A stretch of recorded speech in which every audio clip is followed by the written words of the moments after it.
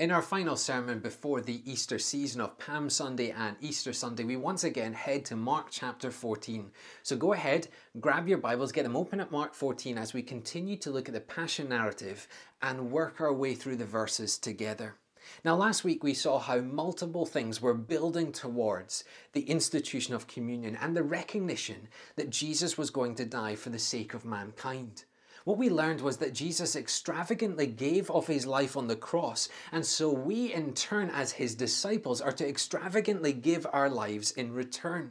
It will lead us to work for the Lord, to expound our energy and our skills for the sake of the kingdom, and it will lead to a deep devotion like the world has never seen. As we move into this week's passage, we continue to build toward the cross of Christ, really cementing the lessons that Jesus has been teaching. But more than that, what we're going to see and recognize is that discipleship in Jesus is more than loyalty. It is faith in action. You see, talk is cheap and action is costly.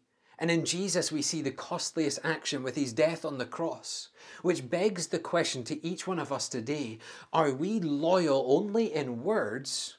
Or are we loyally devoted to Jesus with every fiber of our being? Are we loyal to Jesus only in words? Or are we loyal to Jesus with every fiber of our being? And I'll be straight with you today. As we walk through this passage, you will find it challenging. But we do not need to fear challenge. For in it we know is the sanctification that we need to serve our Lord Jesus in a worthy manner. And so we're going to jump straight into the passage, doing the work in the verses themselves, letting the Bible shape us, and then come towards our application points. So Mark chapter 14 and from verse 26. And when they had sung a hymn, they went out to the Mount of Olives. Now we're just going to pause there. I know it's just one verse, but we're going to look into the setting of the scene for this passage. We begin with the disciples and Jesus still in the upper room, the place where that first communion was instituted, where Jesus clearly describes his death and bloodshed for mankind.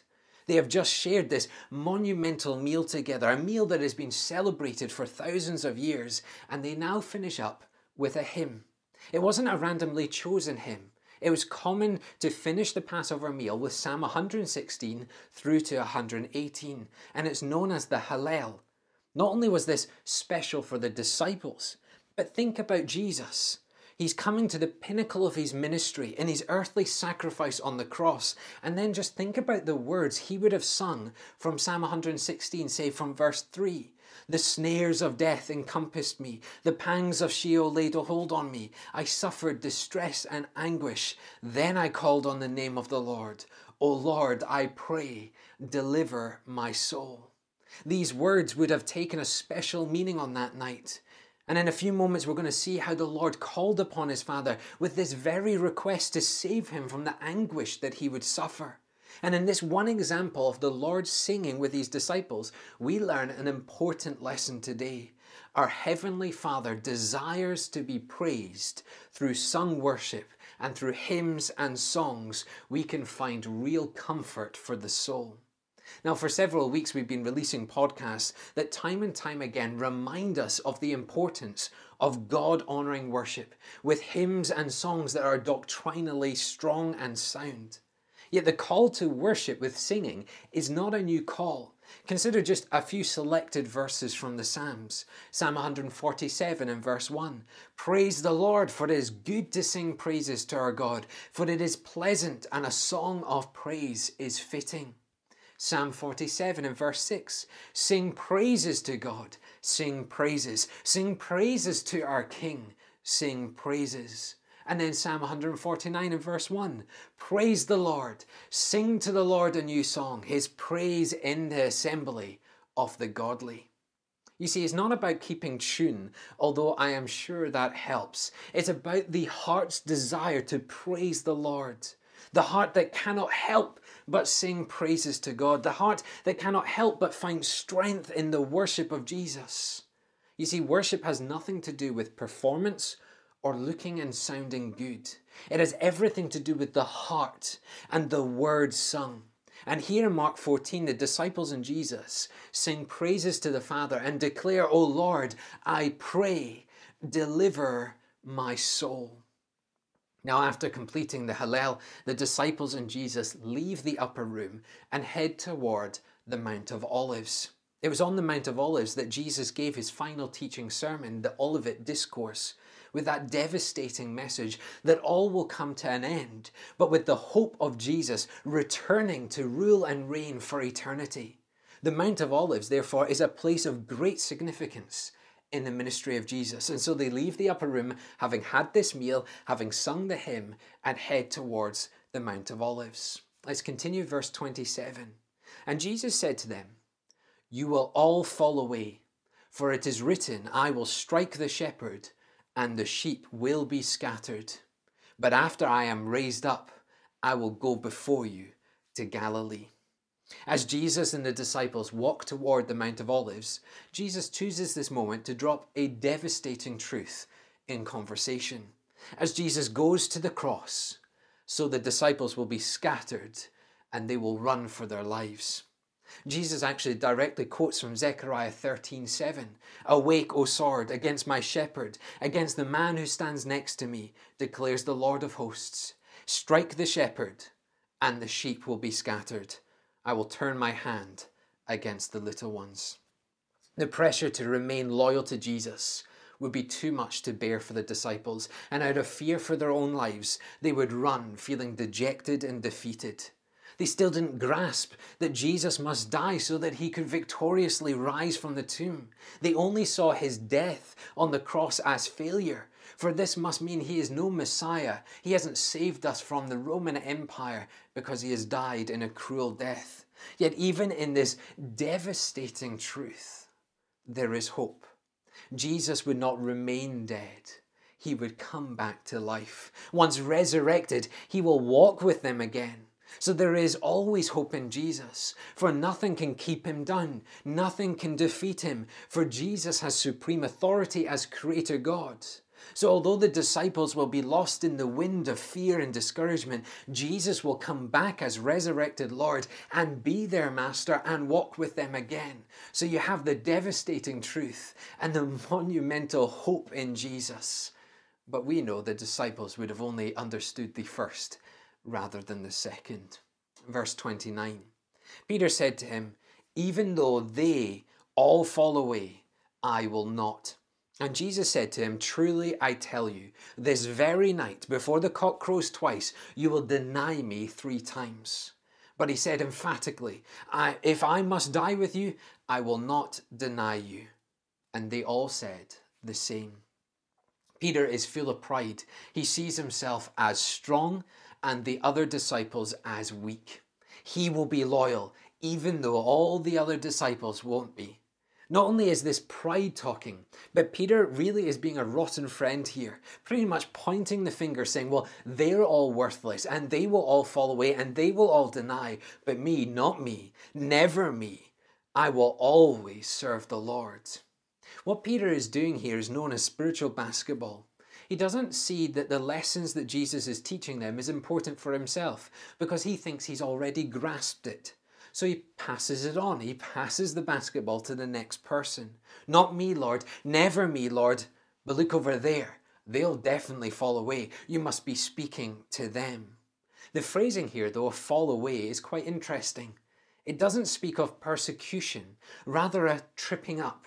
Essentially, the disciples will trip themselves up in their own lack of faith and in their own sin. What Peter doesn't realize is that he was, in fact, not the strongest or the most loyal. He would be the example of pride comes before a fall. He would do worse than fall away. He would deny Jesus. He would deny that he ever knew Jesus.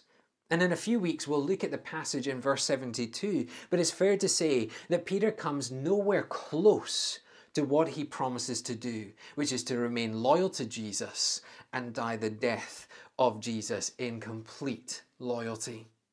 In this resounding response, he gets all the disciples together and they all declare the same thing. We will never deny.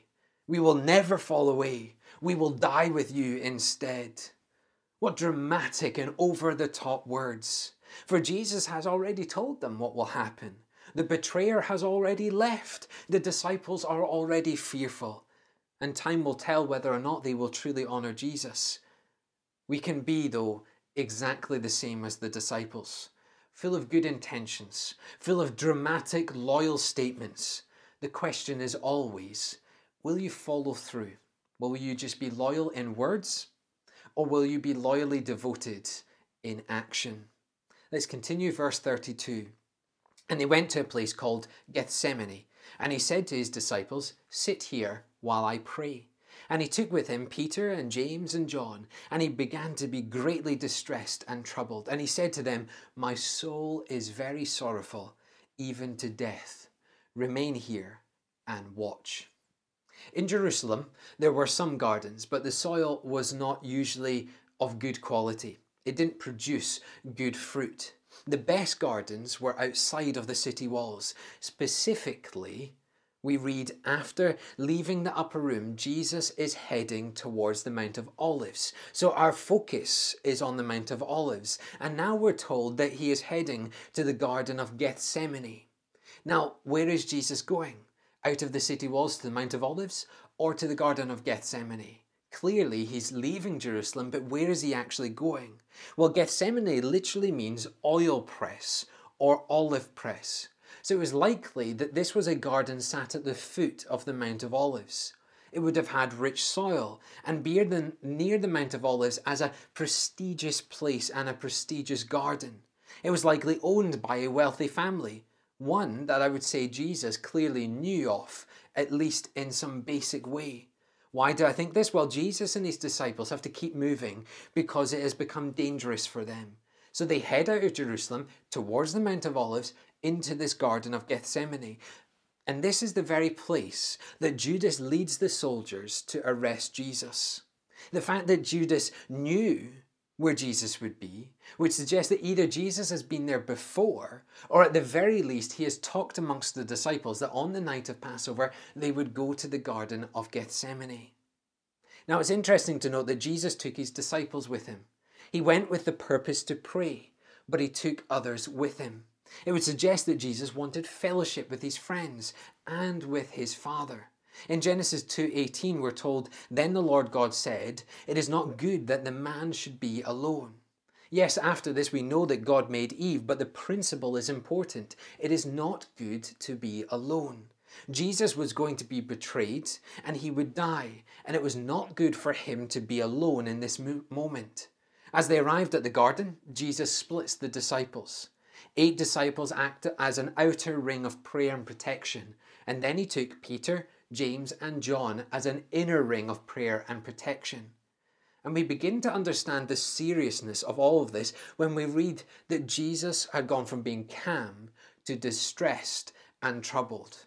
This was no walk of random prayer. This was no looking up at the stars and having a relaxing evening. Jesus had become distressed and troubled. He had such a deep sorrow and anguish. He describes it as death. He knew what was about to come to pass, and he needed to talk to his Father. The disciples were to watch and to pray. And so he has fellowship with his disciples, lovingly praying and protecting the area, and he has fellowship with the Father, who he can lean on in his time of anguish. So what does Jesus say? Verse 35. And going a little further, he fell on the ground and prayed that if it were possible, the hour might pass from him. And he said, "Abba, Father, all things are possible for you. Remove this cup from me, yet not what I will, but you will." With an outer ring and an inner ring of the disciples, keeping watch and praying, Jesus went further into the garden, falling to the ground to pray. Now it was commonplace in the New Testament to stand and pray with lifting hands to heaven. Take 1 Timothy 2:8. "I desire then that in every place the men should pray, lifting holy hands without anger or quarreling." To fall on the ground and pray was not only unusual, but it was also a sign of deep anguish. Numbers 16:22, "And they fell on their faces and said, O God, the God of the spirits of all flesh, shall one man sin, and will you be angry with all the congregation?" This prayer in Numbers was one of distress and anguish, just as Jesus was doing as he fell to the ground in the Garden of Gethsemane. What was the prayer of Jesus? The suffering was going to be extreme. If there was any other way, let it be so. You certainly sympathize with Jesus, don't you? He knew the cruel death that he would suffer, and his humanity became distressed, knowing the extreme levels that people would go to in order to kill him. And notice the wording of the prayer, Abba, Father, a tender moment of Jesus praying to his heavenly Father. This relational tenderness then leads to obedience. Father, your will be done, not what I want. The writer of the Hebrews summarizes the prayer in Hebrews 5:7-8. In the days of his flesh, Jesus offered up prayers and supplication with loud cries and tears to him who was able to save him from death, and he was heard because of his reverence. Although he was a son, he learned obedience through what he suffered. The Father could save Jesus. He could change the plan. He could do it in a different way. Yet the Father knew that this was the only way. And he knew that Jesus would be the only one that could make things right again. Jesus would have to obey. It was the will of the Father, and it was the only way for salvation to be granted to repentant hearts. Jesus must suffer. He must be the living sacrifice. He must go to the cross. Verse 37. And he came and found them sleeping, and he said to Peter, Simon, are you asleep? Could you not watch 1 hour? Watch and pray that you may not enter into temptation. The spirit indeed is willing, but the flesh is weak. Jesus takes a break and goes to see his disciples. Why did he break? Did he need some comfort from his friends, or did Jesus know somehow what was happening with the disciples? Either way, he finds the disciples asleep. Remember what Jesus charged them with. Keep watch, be my protection, pray for me. And instead, he finds them asleep. And can you blame them? It was that evening time now. The Passover had been prepared. The Passover had been eaten. And they were likely tired after they had a big meal and a walk. Yet look at what Jesus does. He points to the proud man, the man who thought he was better than everyone, the man who declared dying allegiance to Jesus. To Simon Peter, he rebukes, could you not even stay awake for 1 hour? Oh, your spirit is willing. You talk a good game, but you are weak, for you rely on the flesh. Prayer and watchfulness were needed to save them from peril. Prayer shows that the flesh is weak and that you need the Spirit's power to keep you going. Yet the disciples had no strength to watch. Why? Because they were not praying. They relied on their weak flesh, and therefore they failed. And you can just imagine the disappointment in the voice of Jesus and the sorrow of the disciples that yet again Jesus was pointing out their inability to serve him with every fibre of their being. Verse 39. And again he went away and prayed, saying the same words. And again he came and found them sleeping, for their eyes were very heavy, and they did not know what to answer him. Jesus left to go back to prayer. He prayed the same words. Jesus was in agony. He was in distress, and he prayed. Much like many of us, when in a dire situation in our lives, we often repeat our prayers, almost pleading with God to do something. Yet in this moment, once again, the disciples were fast asleep. And once again, they had no explanation, for they couldn't stay awake. The disciples couldn't even do a simple task of standing and keeping watch as they were the perimeter around Jesus, protecting him. Verse 41. And he came the third time and said to them, are you still sleeping and taking your rest? It is enough. The hour has come. The Son of Man is betrayed into the hands of sinners. Rise, let us be going. See, my betrayer is at hand. Jesus goes to pray a third time and returns again and rebukes them for sleeping. The time of prayer now was over. The time of rest was over. It was now time for Jesus to be obedient to the Father's will and be a living sacrifice for mankind. The Son of Man, meaning Jesus, was about to be betrayed, and we actually leave this passage with Jesus knowing that his betrayer in Judas is about to arrive.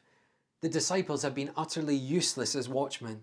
They hadn't prayed for strength. They hadn't prayed for protection, and now Jesus was being led to his death. And these final words of Jesus in this passage are full of sadness. His disciples have failed him. 3 times Jesus prayed, 3 times the disciples slept, 3 times Peter would deny, and 3 days Jesus would be in the grave.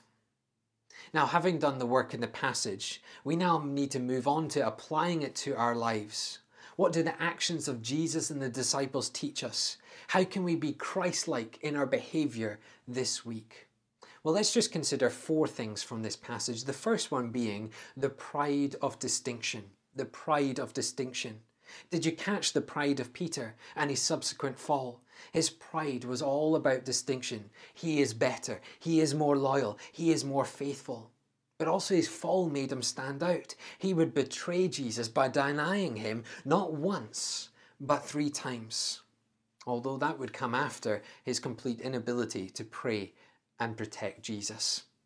Peter proves Proverbs 16:18.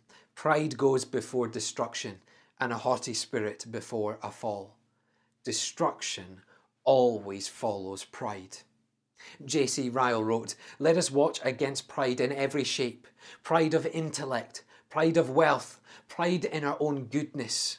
Nothing is so likely to keep a man out of heaven and prevent him seeing Christ as pride. So long as we think we are something, we shall never be saved."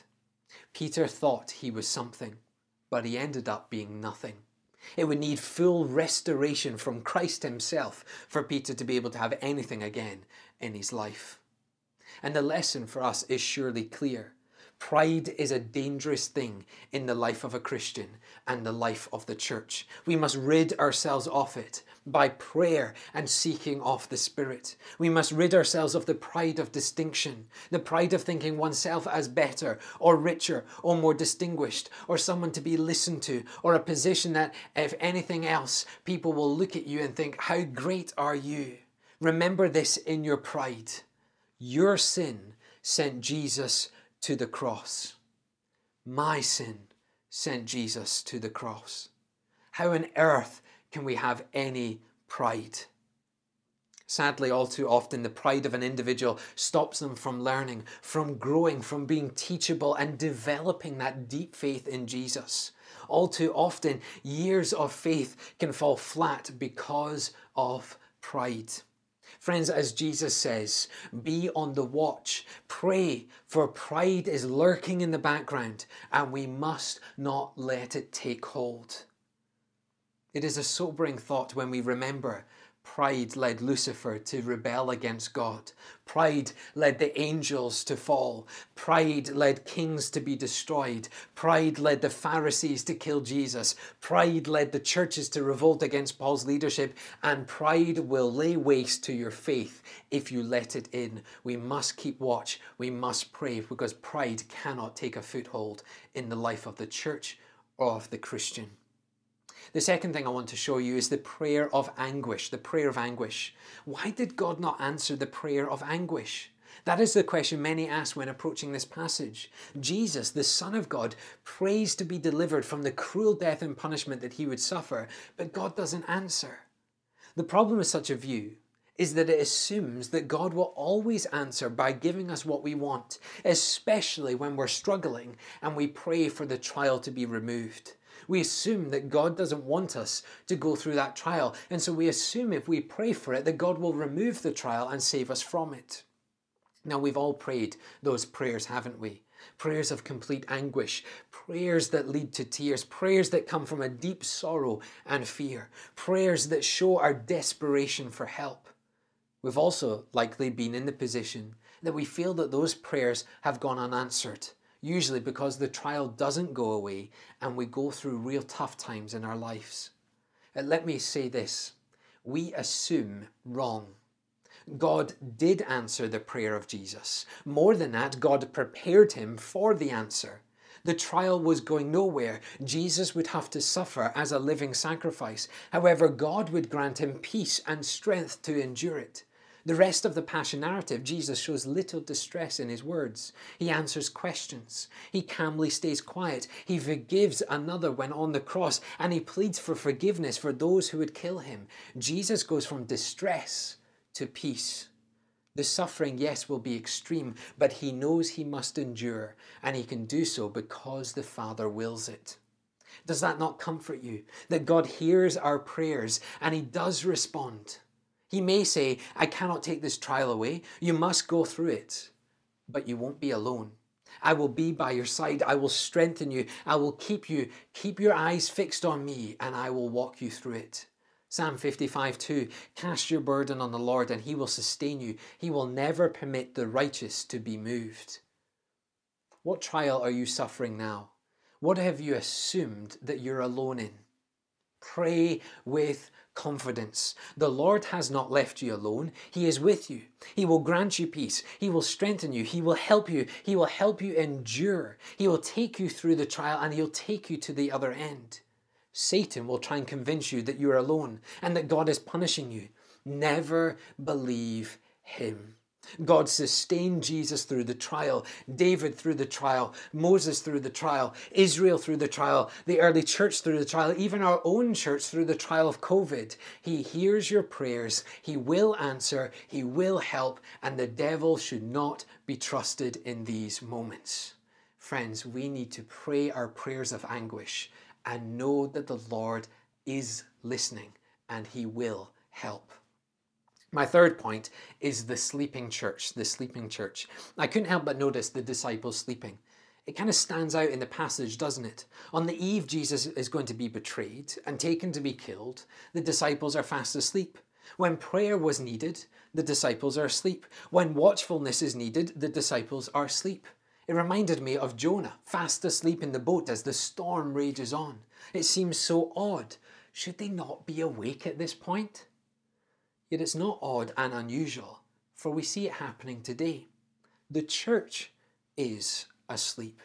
We have a society with so many that still have not heard the gospel. We have family members that have never been invited to church or shared the gospel with. We have laws being passed that make it harder and harder to live biblical lives. We have false teachers tearing up the Bible for something more palatable and easier to live by. We have Christians accepting sinful practices because, well, that will make us more inclusive and the church will grow. We have missionaries underfunded, and we have parts of the world that have never heard the name of Jesus. We have the poor getting poorer. We have racism amongst Christians. We have arguments in the church. We have grumblers and complainers in the church. We have people seeking the demise of the church. We have Christians embarrassed to share the gospel. We have Christians fearing persecutions. We have sermonettes instead of Bible teaching. We have activity days instead of corporate prayer. And we have pride instead of humility. Friends, know this: Satan is at war with the church, and we have been found asleep.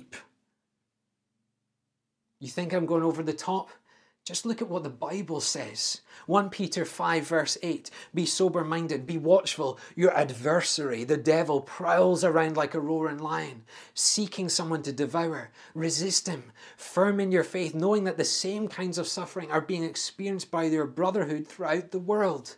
Ephesians 6:10, finally be strong in the Lord and in the strength of his might. Put on the whole armor of God that you may be able to stand against the schemes of the devil. 2 Corinthians 10 verse 4, for the weapons of our warfare are not of the flesh, but of divine power to destroy strongholds. We destroy arguments and every lofty opinion raised against the knowledge of God, and take every thought captive to obey Christ. The church must wake up. We are to be ambassadors for Christ. We are to be warriors for him. We're to get our sword, the word of God, and we're to use it. And if you don't know how to use it, then get onto our devotions each day as we teach you to use it. If you're too scared to use it, then pray for strength so that God will help you to use his word in a time where we are waging war against Satan.